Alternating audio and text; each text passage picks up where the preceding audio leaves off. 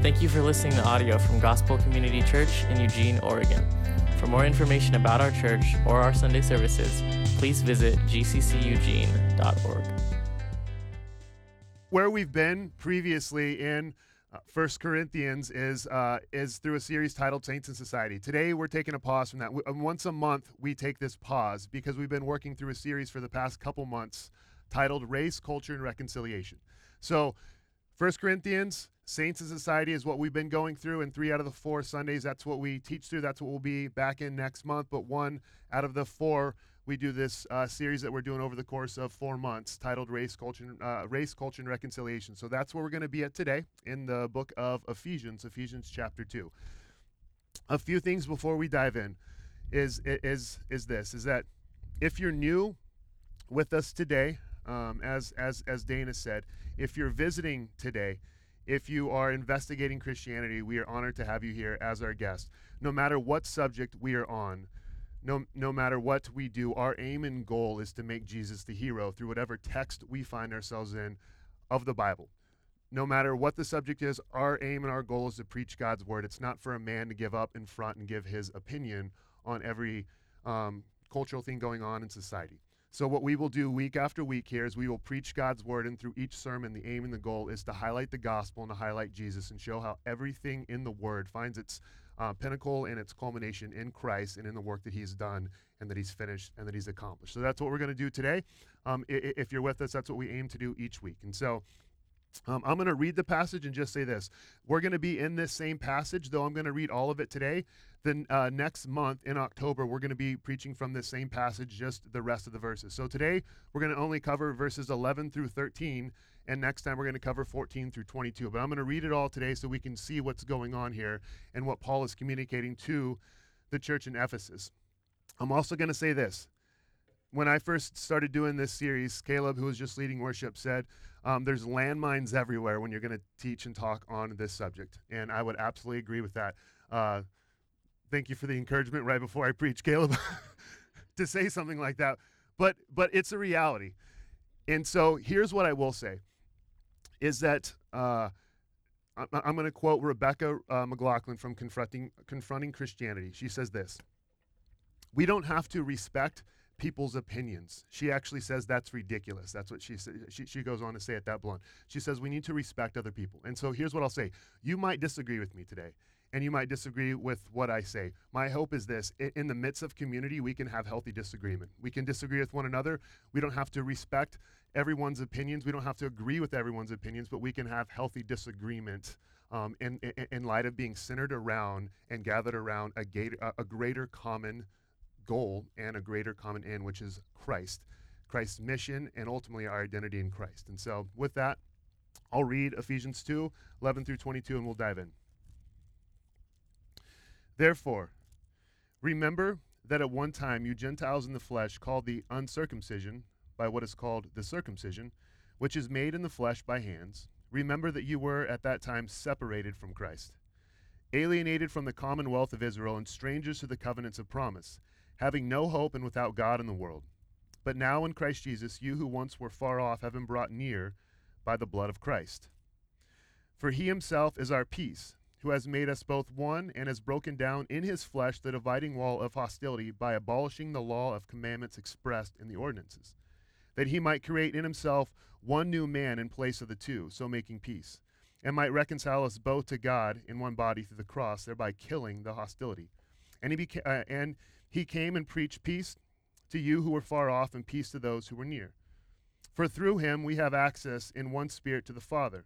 So then you are no longer strangers and aliens, but you are fellow citizens with the saints and members of the household of God, built on the foundations of the apostles and prophets, Christ Jesus himself being the cornerstone, in whom the whole structure being joined together grows into a holy temple in the Lord. In him you also are being built together into a dwelling place for God by the Spirit." Let's pray. Father, thank you for your word. Thank you for the time and the season that we find ourselves in, and we thank you that your word is timely, always. That the gospel speaks to everything in life. That our one assurance, hope, and peace and comfort is who you are and what you've done in and through the finished work of your Son, what you've supplied, what you've given, and it's through that, through your work, Jesus, that you call all people to yourself. Let us walk out this day remembering who you are and what you've done, what you've accomplished and what you've finished, and who that makes us, and how then we respond and live from that. Stir in us this morning through your Spirit. Speak to us this morning through your Spirit. Thank you for your word, Father, that you have spoken. We are not left questioning. We are not left to the hundreds of authors out there to give us opinions on everything. We have your word. Your word is truth, and through your word we are sanctified and cleansed through your word.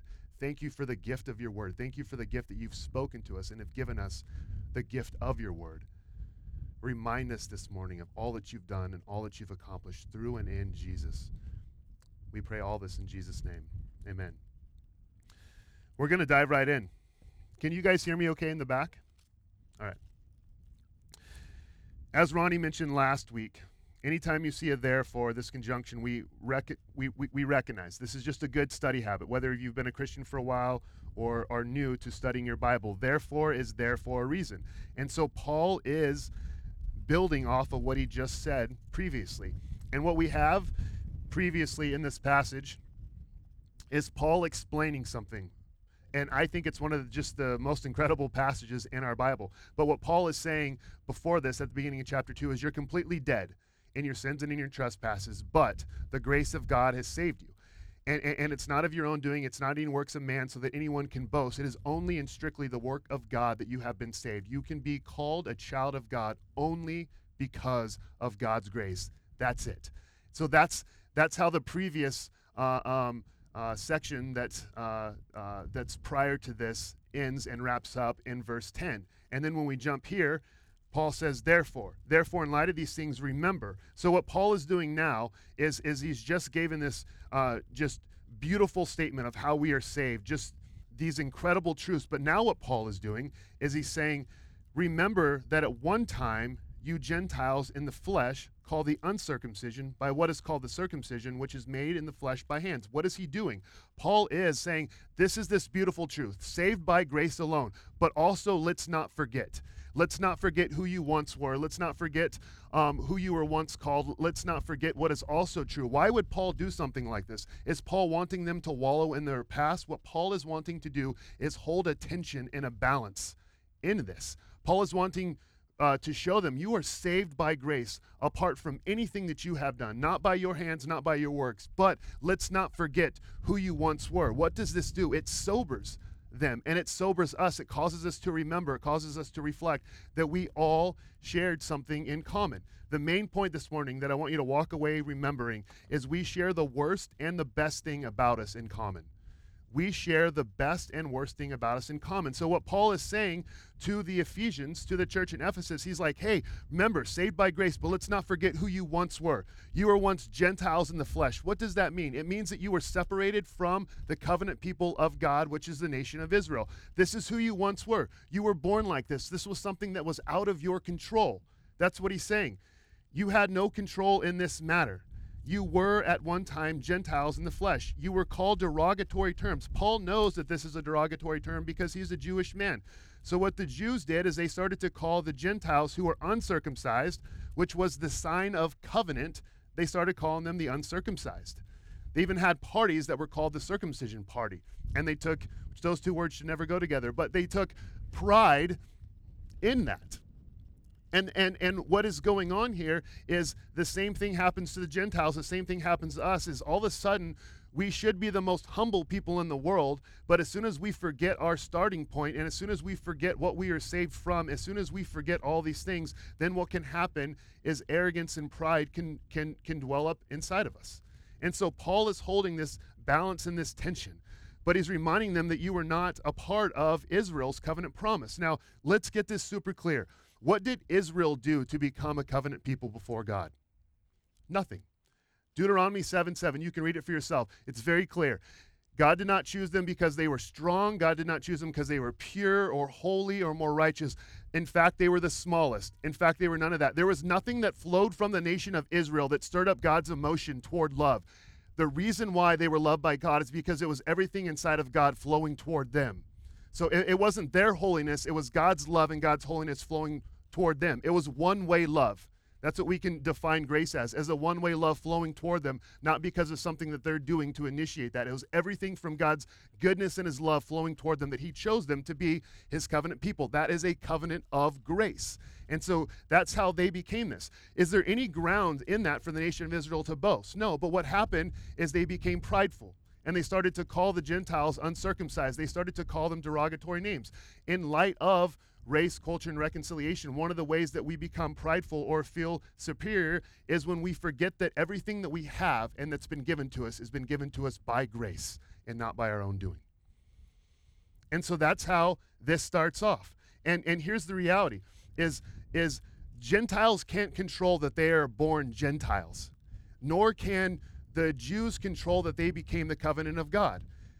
They were born as Gentiles, and they became the covenant of God. These are two things they were completely out of control in. Yet, there was great division that came out of this. Great animosity, great hatred, great prejudice, great racism. As we defined earlier, biblically, racism is hate toward someone else. Let me share this story. Stephen, Clarence's older brother, remembers the day all too well when Clarence came home from school crying. The two rode separate buses, but Clarence never thought anything of it until one day at school other kids started to call him derogatory names like retard and made fun of him for riding a different bus. They started throwing rocks at him until he was forced to run away. Stephen, his older brother, would always wait for him at the bus stop, and Clarence would always give him a big hug. Nothing changed. He gave him a big hug, but started to weep. And to the best of his ability, Clarence tried to tell his older brother what happened and that he never wanted to go to school again. Stephen held his little brother, who he loved so much, and in that moment wept with him. This story already stirs up a lot of different emotions in us. But here's the reality. Stephen couldn't control the way that he was born, nor could Clarence. In many ways, we can't control things about us. We can't control our race, our ethnicity. We can't control who our parents are, our DNA. There are a lot of things that we are out of control in. And here's the reality. What Paul is telling the Ephesians is this, is that you have to remember and you can't forget that at one time you had no control over this, but you were outside of the covenant of God. You were called the uncircumcision by the circumcision. These are names that were given to you. You had no control over this. Be sober in this. Remember this. Reflect on this. That's what Paul is calling them to do. But he's also given a warning here. Look with me to the Jewish people. Look what he says. Therefore, remember that at one time you Gentiles in the flesh, called the uncircumcision by what is called the circumcision. Look at this right here, which is made in the flesh by hands. This is Paul's knock against Jewish people calling derogatory names to Gentiles. He's saying, look, Jewish people as well in this, remember that what you have has only been given to you by grace. And the sign of that covenant was the sign of circumcision. So what you didn't do is earn anything. And then what you have in circumcision is something that's done in the flesh by human hands. And so here's the reality. We can never place any confidence in anything that we do with our human hands to have a right standing before God. And that's what he's calling them out on. This thing that you're taking so much pride in, this circumcision, the thing that you're boasting in and calling derogatory names for, what you are doing is being prideful and self-righteous. That is something done simply by human hands. And here's the reality. A small sliver and a small thorn in our bodies not dealt with can actually cause a major infection. It can get into our bloodstream, and it's something that can eventually, if not dealt with, can kill us. And here's the reality. A small sliver, a small thorn of you thinking that anything that your hands can do to make you right with God or keep you in a right standing with God is a poison or an infection that can spread through your body that will dwell up in pride that will eventually kill you from pride. There is nothing that your hands can do, no sliver, no tiny thorn that you can do to make yourself in right standing with God, to make God love you or make God continue loving you. And if you believe that, if you believe even sitting here now that there's an ounce or a sliver, or even a little thorn of something that you're doing by sitting here, anything at all that is making you right with God, then that sort of sliver is the thing that can grow into an infection, because it's a pride of thinking that there's something in your hands that you have done to make you right with God, and that's not the reality of what the Bible teaches through and through. And so he's telling this to the Jewish people as well. Hang in there with me so we can see how all this comes around to grace. Verse 12. To race and culture and reconciliation is what I mean. Verse 12. Remember that you were at that time separated from Christ. Okay? Again, this is not good. Alienated from the commonwealth of Israel and strangers to the covenants of promise, having no hope without God in the world. So the biggest thing he says to the Ephesians, and this is true of us, we share the worst thing in common, is that when we are born, we are separated from Christ. Listen, we might not like this, but here's the reality. We are born separated from Christ. Paul teaches this in in Romans 5. We see that we are hostile in our minds. We see that we are enemies of God. And before this, we see in Ephesians 2 that we are dead in our trespasses. We are born in that state. We are born with this sin nature. We are born separated from Christ. We all share the worst thing about us in common, that we are all born in the same sinful state, separated from Christ. But what he also says is you were also separated from the commonwealth. What is that? It was God's theocratic state instructions for the nation of Israel. In other words, God gave a law, a beautiful law, a good law. He gave a ceremonial law. He gave a civil law. He gave a moral law. Those were good. They taught them how to live, how to have worship. But God gave them his blessing and his providence. God also gave his covenants, as we see here. The covenants of the Noahic covenant, the Abrahamic covenant, the Mosaic covenant, and the Davidic covenant. We see that God gives these covenants. We were separated from those from birth. So were the Ephesians. That's what he is saying, that we were all united in this, all separated from these blessings that the nation of Israel had through God's covenant. But what we were also separated from was the commonwealth of community. And here's the reality. Community is the place that we grow. Community is the place that our faith is fostered. Tim Keller doesn't make a ton of dogmatic stances, but he does say that he thinks it is impossible for our faith to grow outside of community. Community is where we grow. The number one thing the enemy wants to do is to separate us from community and from relationships. Why? Because he knows that ultimately will separate us from our relationship with Christ. One of the greatest blessings about church membership is church discipline. I think people go, whoa, church discipline. Yes, because what church discipline is all about, in its essence, is restoring people back into the community of faith. You turn people over to their sin, let them chase and run after that, simply to see that what they had in Christ and in the community of family of God is far better than the sin that they're turning their lives over to. And so community at large is such a blessing. I want my kids to grow up in a covenant community. I want my kids to grow up in a church family. I want my kids under the discipline of the church family. I want that for my children. I want that for me. I want that for our family. That is a blessing. None of us have earned the right to be a part of God's family. None of us have earned the right to be called sons and daughters of the living God. That is all a gift. And so Paul is trying to remind them of this. And now what he's doing, we can see this, he's softening them up. He's hit them with a couple jabs, a couple straight shots, and now he's going to land the big fatal blow. That we are without hope and without God in the world. No one likes to hear that because we go, well, I got a great family, I got a good job, I got a good career. And then Paul comes in and says something like this, that you're without hope and without God in the world. What does he mean by without hope? That's the reality of the greatest thing that we share in common, is that we're born without hope. It doesn't matter how good you were from the earliest age that you can remember, you're born without hope. It doesn't matter how good your parents were, your grandparents were, you're born dead. You're born without hope. And here's the reality, is this is called the doctrine of original sin. You can read about this in Romans 5. But there was a guy who combated this theology and this teaching. He was a 5th century guy from Ireland who was a monk, and his name was Pelagius. This will get nerdy for a second, but hang in there with me because it's important. This guy taught that you are born morally neutral, okay? And that you are born morally neutral, and then through following the examples of Jesus' life and his teaching, you can become a holy person. And so all of us born morally neutral, as long as we kind of follow what Jesus did, that we can become morally neutral. Here's the problem with that. Everything the Bible says. We are born into a state of sin, uncontrollably tainted by it, bent toward it. I think the only people that argue for this are people that don't have kids yet. Because as soon as you have kids, you see from the youngest of age, I don't know how to say this, but they're nasty little boogers. And like, they don't learn all that stuff from you modeling it for them. They're born with this bent nature. And here's the other reality. When Paul says prior to this in Ephesians 2 that you were dead, what do dead people do? Nothing.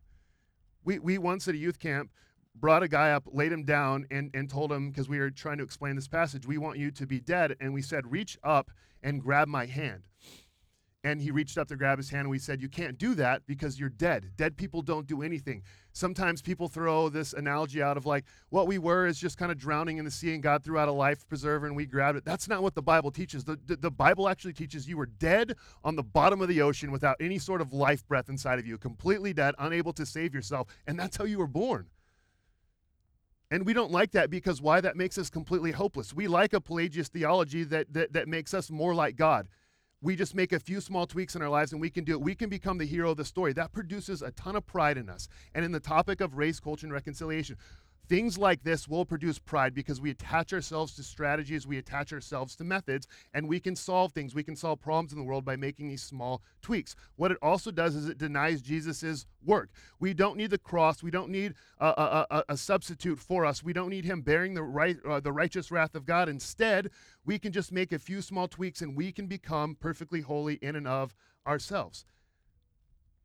So the reality is what this teaching does is it suppresses our need for grace, which we like to do, and it separates us from our need for Jesus. The reason we talk bad about people, the reason why we judge people, the reason why we constantly critique and make small statements about people, the reason why we do this is because it's a Pelagian theology that's developed in us that says, as long as I can put down someone else, I don't have to see my own need for grace. What I can do is critique them, point at them, say stuff about them, and then what I can do is deny my own need for the cross and deny my own need for grace. And so it's a way that we can suppress our own need for grace. But here's the reality, is Paul says that you're without hope. And again, we don't like being told that we are without hope and having stuff we can't control. But here's the other reality. I'm someone who struggles with anxiety and depression. I don't feel like I can just muster up strength and control that. We have lots of things that we're born with that we can't control. Again, I said race, DNA, our parents, these are things we can't control. And they're hard for us to accept. And it's very hard for us to accept that the Bible teaches this teaching through and through, that we are born without hope, separated from God, and there's nothing that we can do of it. But here's what happens, and here's where it can kind of come full circle for race, culture, and reconciliation, is right now the big things that I hear is this, is that we need to rid the world of all evil things. We need to rid the world of racism. Couldn't agree more. That we need to rid the world of abortion. We need to rid the world of homelessness. We need to rid the world of orphans by taking care of them, and widows as well. And so everyone has these things that they are passionate about doing. But here's the reality. The reason why we have orphans in the world and the reason why widows aren't taken care of is because an underlying problem that is inside of us called sin. We can attempt to fix everything else in the world, but the reason why the orphans and the widows aren't taken care of is because we're greedy. It's not that there's not enough money in the world. Think about that. There's plenty of money in the world to take care of people and to take care of needs. The problem is that there's a greater problem inside of us. It's called sin. And so we can deconstruct every system out there, and we can reconstruct it. We can tear stuff down and we can build new stuff up. But here's the problem. You can do all that, but if you never deal with what's going on inside of us, our sin problem, you're never dealing with the greatest problem.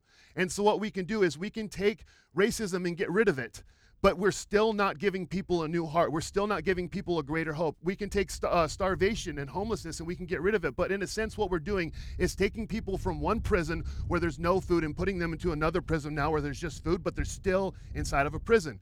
But also what you can't do is you can't make a heart stop hating people by telling them strategies and methods and things to do. I know this. I've said this explicitly, that I grew up in a racist home. Not implicitly, explicitly, I grew up in that. And I know that there's kids among us, so I'm going to be cautious in how I talk through some of this. But let me share this with you. The reason why I don't like just jumping to do's, because that's not the essence of Christianity, or here's what we need to do. We have to focus on what's been done. is because if someone would have came to me, I was an angry little booger filled with hate, and told me, Rick, you need to read this book. Rick, you need to do this. Rick, you need to adopt this. Rick, these are things you need to do. I would have been so angry and so mad at you because you're just telling me something to do, but my heart has so much hatred in it. This is a true story. I don't take any delight in sharing this, but this is a true story, that I had such a hatred for minorities. I think just people all around. I just had so much hatred in my heart that one night I was up in Eugene. I was about 21, 22 years old. I became a Christian at 23. And I got into it with a guy. He ended up bringing, he was a black man. He ended up bringing a bunch of friends around, and we got beat up. I don't know how else to say this. I remember in the backseat of the car, I told my best friend, I said, I want you to turn the car around. I want you to run them all over. And I meant that from the deepest part of my heart. I was like, I want you to run them all over. Obviously, he didn't do that because he's more sober-minded than me. So what I did is I said, I'm going up there the next week. And I went up. It was actually in Eugene. I was living in Roseburg. I drove up, and I waited in the bar all night until that gentleman left. When he left the bar, this was over by Autzen Stadium. There was a place called Tsunamis or something like that. I don't remember the name of it. Just remember the location.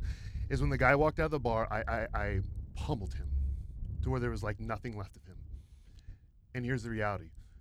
Walked away feeling good about what I just did. I went to like a Denny's to get breakfast and felt satisfied. That story now disgusts me. But here's the reality. If someone would have told me, this is what you need to do, Rick, these are the things you need to see, I wouldn't have known what to do with that. I had a heart made of stone. What I needed is my sin and the cancer of sin that had permeated all of my life. I needed a heart replaced of stone, and I needed a heart of clay. A heart that could be molded, a heart that could move with love toward people. I was incapable of doing that because of what Paul is saying about the Ephesians was true of me, is that I was born with no hope. I was born in this, and I continue to wallow and live in it. I need us to see, and I need us to understand too, that if we jump to just saying these are all the things we need to do without recognizing there's a deeper issue going on, that's a Pelagian style of theology to where we can fix and deal with everything else in the world without having to recognize that we are without hope from deep inside here and need the rescuing of Jesus Christ and the grace and the mercy of God to save us. This is a Presbyterian pastor, Donald Barnhouse. He said that this is what he speculated it would look like. He was a pastor in Philadelphia if Satan took over a city. He said this. He speculated that if Satan took over Philadelphia, the city where Barnhouse pastored, all of the bars would be closed, pornography banished, and pristine streets would be filled with tidy pedestrians who smiled at each other. There would be no swearing. The children would say yes, sir, and no, ma'am, and the churches would be filled every Sunday where Christ was never preached.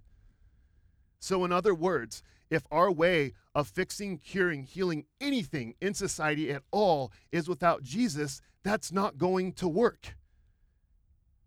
Because people need a greater hope. They need to be reconciled to God. They need a new heart. And here's the honest thing that I've heard multiple times from people, and it just bothers me to the core. It's absurd to me, as they've said we need to set the gospel aside and deal with what's going on. And I'm like, my goodness. We cannot put the gospel aside. The gospel is the only cure to heal and fix and resolve and reconcile what is going on inside of our culture with unity to one another and ultimately with unity to God and then with one another. And then some people might say, well, maybe it's just a societal thing. Maybe not everyone is born with this level of brokenness. No, it is a universal thing, even when people aren't tainted by American society. Watch the movie The End of the Spear. An Ecuadorian jungle where people have not visited. They went to, what happened? The men were murdered. This is because there's this pervasive sin that runs in us from the time we are born. We need that dealt with. And yes, we should battle racism. Yes, we should battle microaggressions. I'm going to get to that in a minute. Yes, we should battle against all these things. But if the way that we're doing it is not getting people to Christ and is not getting people to the gospel, then we're spending a lot of time focusing on a lot of external stuff when there is a heart issue that has to be dealt with. We are united in this, that we share the worst thing about us. That's where we're at so far in this. But we love Paul because Paul loves these big conjunctions right here. Look at verse 13. But. This is big. This is huge. But now in Christ Jesus, you who once were far off have been brought near by the blood of Christ. Okay, so Paul sobers them up and he gives this thing. You guys all shared this in common. Saved by grace, now he takes them to who they once were, and then he takes them again. This is kind of like Paul's gospel sandwich, okay? Gospel and grace on both sides sobers them up, but he's coming back to it. He says here, he says, but you who are in Christ Jesus. So where Paul has them now is he has the waves crashing over their heads. He softened them up. It's this hopeless thing. Verse 11 and verse 12. This is the scene in The Matrix, if you've ever seen it, where Neo's shot and he's lying dead on the floor. It seems like there's no hope, right? If you like Disney, this is Beauty and the Beast, where the beast dies and it seems like all hope is lost. Or Tangled, when Flynn Rider, you can tell I have girls and young girls. When Flynn Rider's laying there on the floor and all seems lost, okay? That's where Paul's at. But he says this, but you are in Christ Jesus. So in other words, there is something that is greater. There is something that we need to remember. This in Christ Jesus is something that transcends all other identities.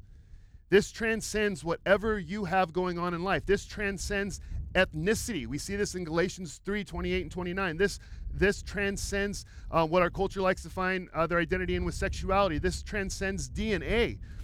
You are in Christ Jesus. This transcends mental illnesses.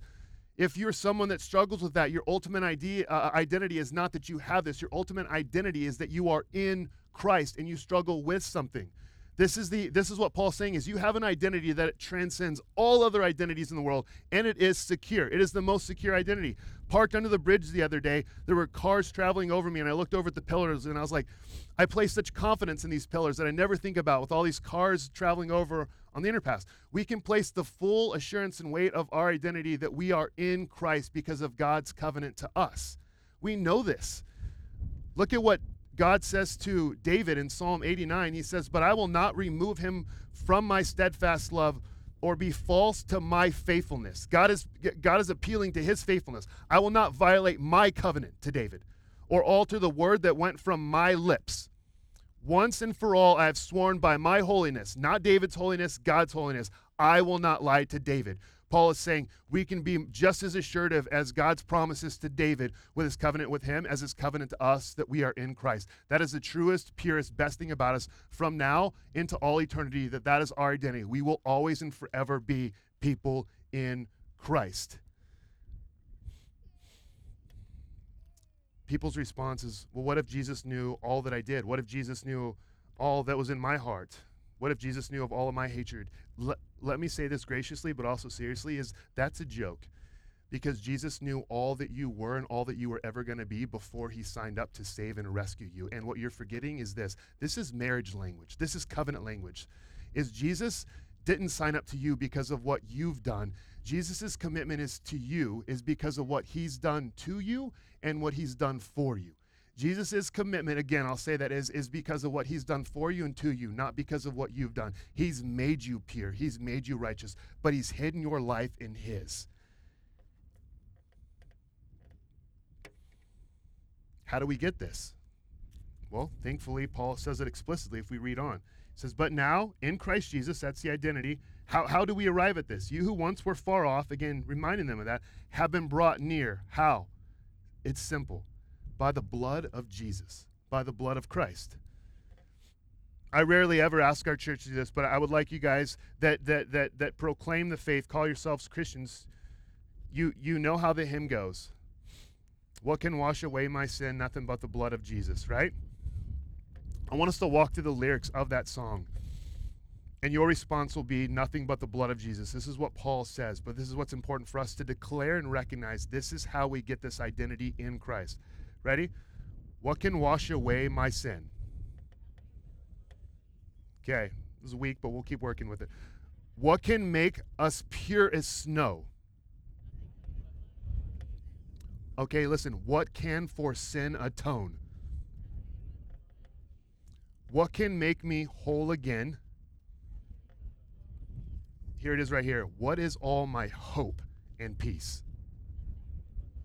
It's what Paul says. We go from no hope at the beginning of this. You're without hope and without God in the world. What is all of your hope? Nothing but the blood of Jesus. So when people say there is something else that we need or we need to set the gospel aside, Paul says this internal problem that we have no hope without the blood of Jesus. It's dual purposed. Jesus' blood doesn't just remove sin. It doesn't just wash something away. It actually adds something. It makes us pure. It makes us whole. It makes us clean. And it makes us new. It doesn't leave us morally neutral. It makes us positively righteous and holy and perfect before God. And so this is it. How do we become one in Christ? Nothing but the blood of Jesus. Where do we get hope and peace from? Nothing but the blood of Jesus. The worst and the best thing about us, listen, Christians, the worst thing about us, we had no control in. The best thing about us, we have no control in. What is all of it? Nothing but the blood of Jesus. The worst thing about us, we share in common. Born hopeless. The best thing about us, we are in Christ by the blood of Jesus. Let me finish the story with Stephen and Clarence. Stephen, Clarence's brother, was way bigger, stronger, and faster than all the bullies. He was a black belt and much older, so he went to school with Clarence the next day, and guess what he did? He took care of things once and for all. When the bullies picked up rocks to throw at his little brother, he jumped in front of him and absorbed all the punishment. This is an odd way to fight a fight. By no means do I mean this to be a comparison of God being a bully and throwing rocks at us and absorbing wrath. What this is, and the reason I share this story, it's an odd way to win a fight, right? Because here's the reality. He could have beat him up, but then here's the problem with that. The bullies would have come back to school, and he still would have had to deal with the bullies. What he did is dealt with the bullies to where they were expelled from school, taken away, and so the bullies could no longer mess with him. Christ fought a battle in a really weird way on the cross. What did he do? He disarmed the greatest bullies we have, Satan, sin, and death. Dealing with them once and for all, what did he do? He started to break down the walls of hostility that divide us. It was an odd way to fight. That's how he won the fight. Each night, this is a true story. Starting to wrap up here. We have a foster son, and I lay with him in bed, and I'll normally tickle his back. This is our routine. We sing Jesus Loves Me, and then I will lay behind him. He will look over his shoulder like every 30 seconds, and he'll keep looking back at me to make sure that I'm in the bed with him. He just keeps looking. Until I do one thing. I put my arm around him. As soon as I put my arm around him and I just place it there, he never looks over his shoulder a single time again. He falls asleep. He does this almost every night. It's like clockwork. He'll look, and he'll do this. What does that mean for us? This arm around us is what the blood of Jesus has purchased. It's what he's done. It's what he's accomplished. It's what he's finished. We never have to look over our shoulder and wonder if God will ever abandon us, if God will ever forsake us, if God will ever leave us. The blood and the cross is a constant reminder that we are assured in Christ. And this is why this is important. This is the greatest thing about us that we share in common. And this is why it diffuses racism, pride, prejudice, and hatred inside of our culture, is that if the worst thing about us we couldn't fix, we share that in common. The greatest thing about us we didn't earn and we didn't achieve and we didn't work for. So there is no grounds for us to boast or take pride in anything that we have that's been given to us by Christ. And if that's the number one thing that unites us as a family, then we have a greater cause and a greater purpose to go out and fight against any sort of injustice inside of the world, because we have a greater common good. We have a greater identity. The gospel actually produces an insane amount of confidence in us through being saved completely by grace, but also a great amount of humility in us in that we have not done anything to earn it. It starts to break down.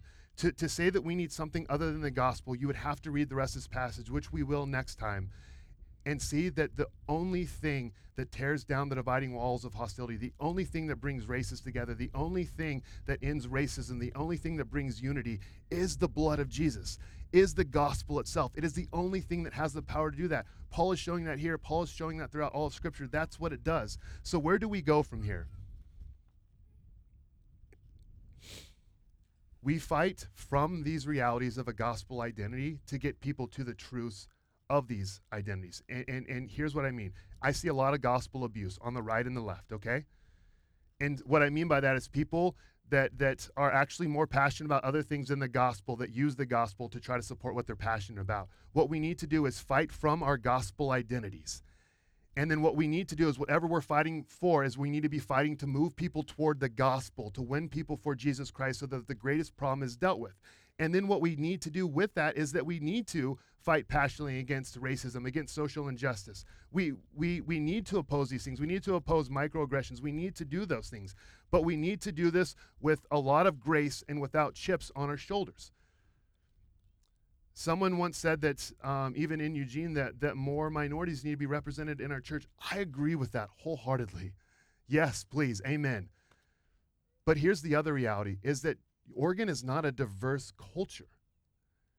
It's not a diverse culture. Part of that is look at Oregon's history. It's gross. It's horrible. It's horrific what we did to minorities. We had a lash law, which meant that we would whip them anywhere from 20 to up to 39 times every 6 months till they left Oregon. When we did let them come back in, we wouldn't let them buy property. So, of course, we have a very strong white culture in Oregon. So, if that's the case, diversity has to be represented inside of our churches more than just ethnically. And what I mean by that is we need to have people in our churches that are liberal and that are conservative. And we do have that, and I'm very thankful for that. We need to have people that can have disagreements. As a Christian, you need to look, whichever side you stand on, you need to look and see someone that's driving a jacked up lifted truck with a Confederate flag and a Donald Trump sticker for a bumper sticker and look and say, I want to move toward that person because Christ moved toward me. And on the other side, if you drive that truck, you need to move toward the people that drive a very fuel-efficient car that have a Bernie Sanders sticker on it and that totally, completely disagree with everything that you stand for politically and say, I'm willing to move toward that person, because if you're not willing to, then you need to go back and read verse 11 and 12. But it would be weird if our only move toward diversity was just to get weird. If we had Caleb and Mark come up here and say we need to turn over the way they do worship and they need to be soulful. I know those guys, they're phenomenal worship leaders, but if that was our tact and that was our goal is to make them do like soulful worship or something like that, that might get weird. And if anytime we see a person of minority walking down the street, if what we believe we have to do is run after them, that could get weird too. So what we need to do is we need to build relationships with people genuinely because we love them. And I've stayed at churches, I've gone to churches because there was relational love. And so we need to remember that love covers a multitude of sins. I want us to be people that move toward people. I want us to be people that bridge gaps. I want to see racism fought against. I want to see all these things, all these injustices that we talked about fought against. But please let me say this in closing. Wherever your passion lies, please don't expect everyone else to carry the exact same passion that you have, because it's those sort of expectations that cause a ton of division and disunity inside of the local church. But what causes unity is to remember this, that we share the best and the worst things about ourselves in common. Let's pray.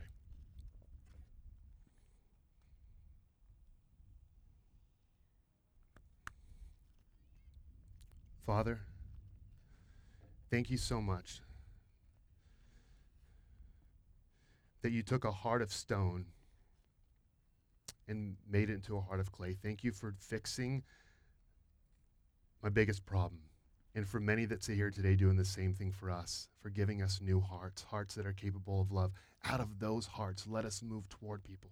Out of those hearts, let us deconstruct and reconstruct what is broken in our world. But Father, let us do that and let us move people to deal with the core issue of what's going on in our hearts, the depths of sin and brokenness that only your gospel can heal and can cure. Father, we declare our need for you. Bring unity, bring peace, bring joy, and bring so much grace inside of this community because of our experience of your love and grace for us. In Jesus' name, amen.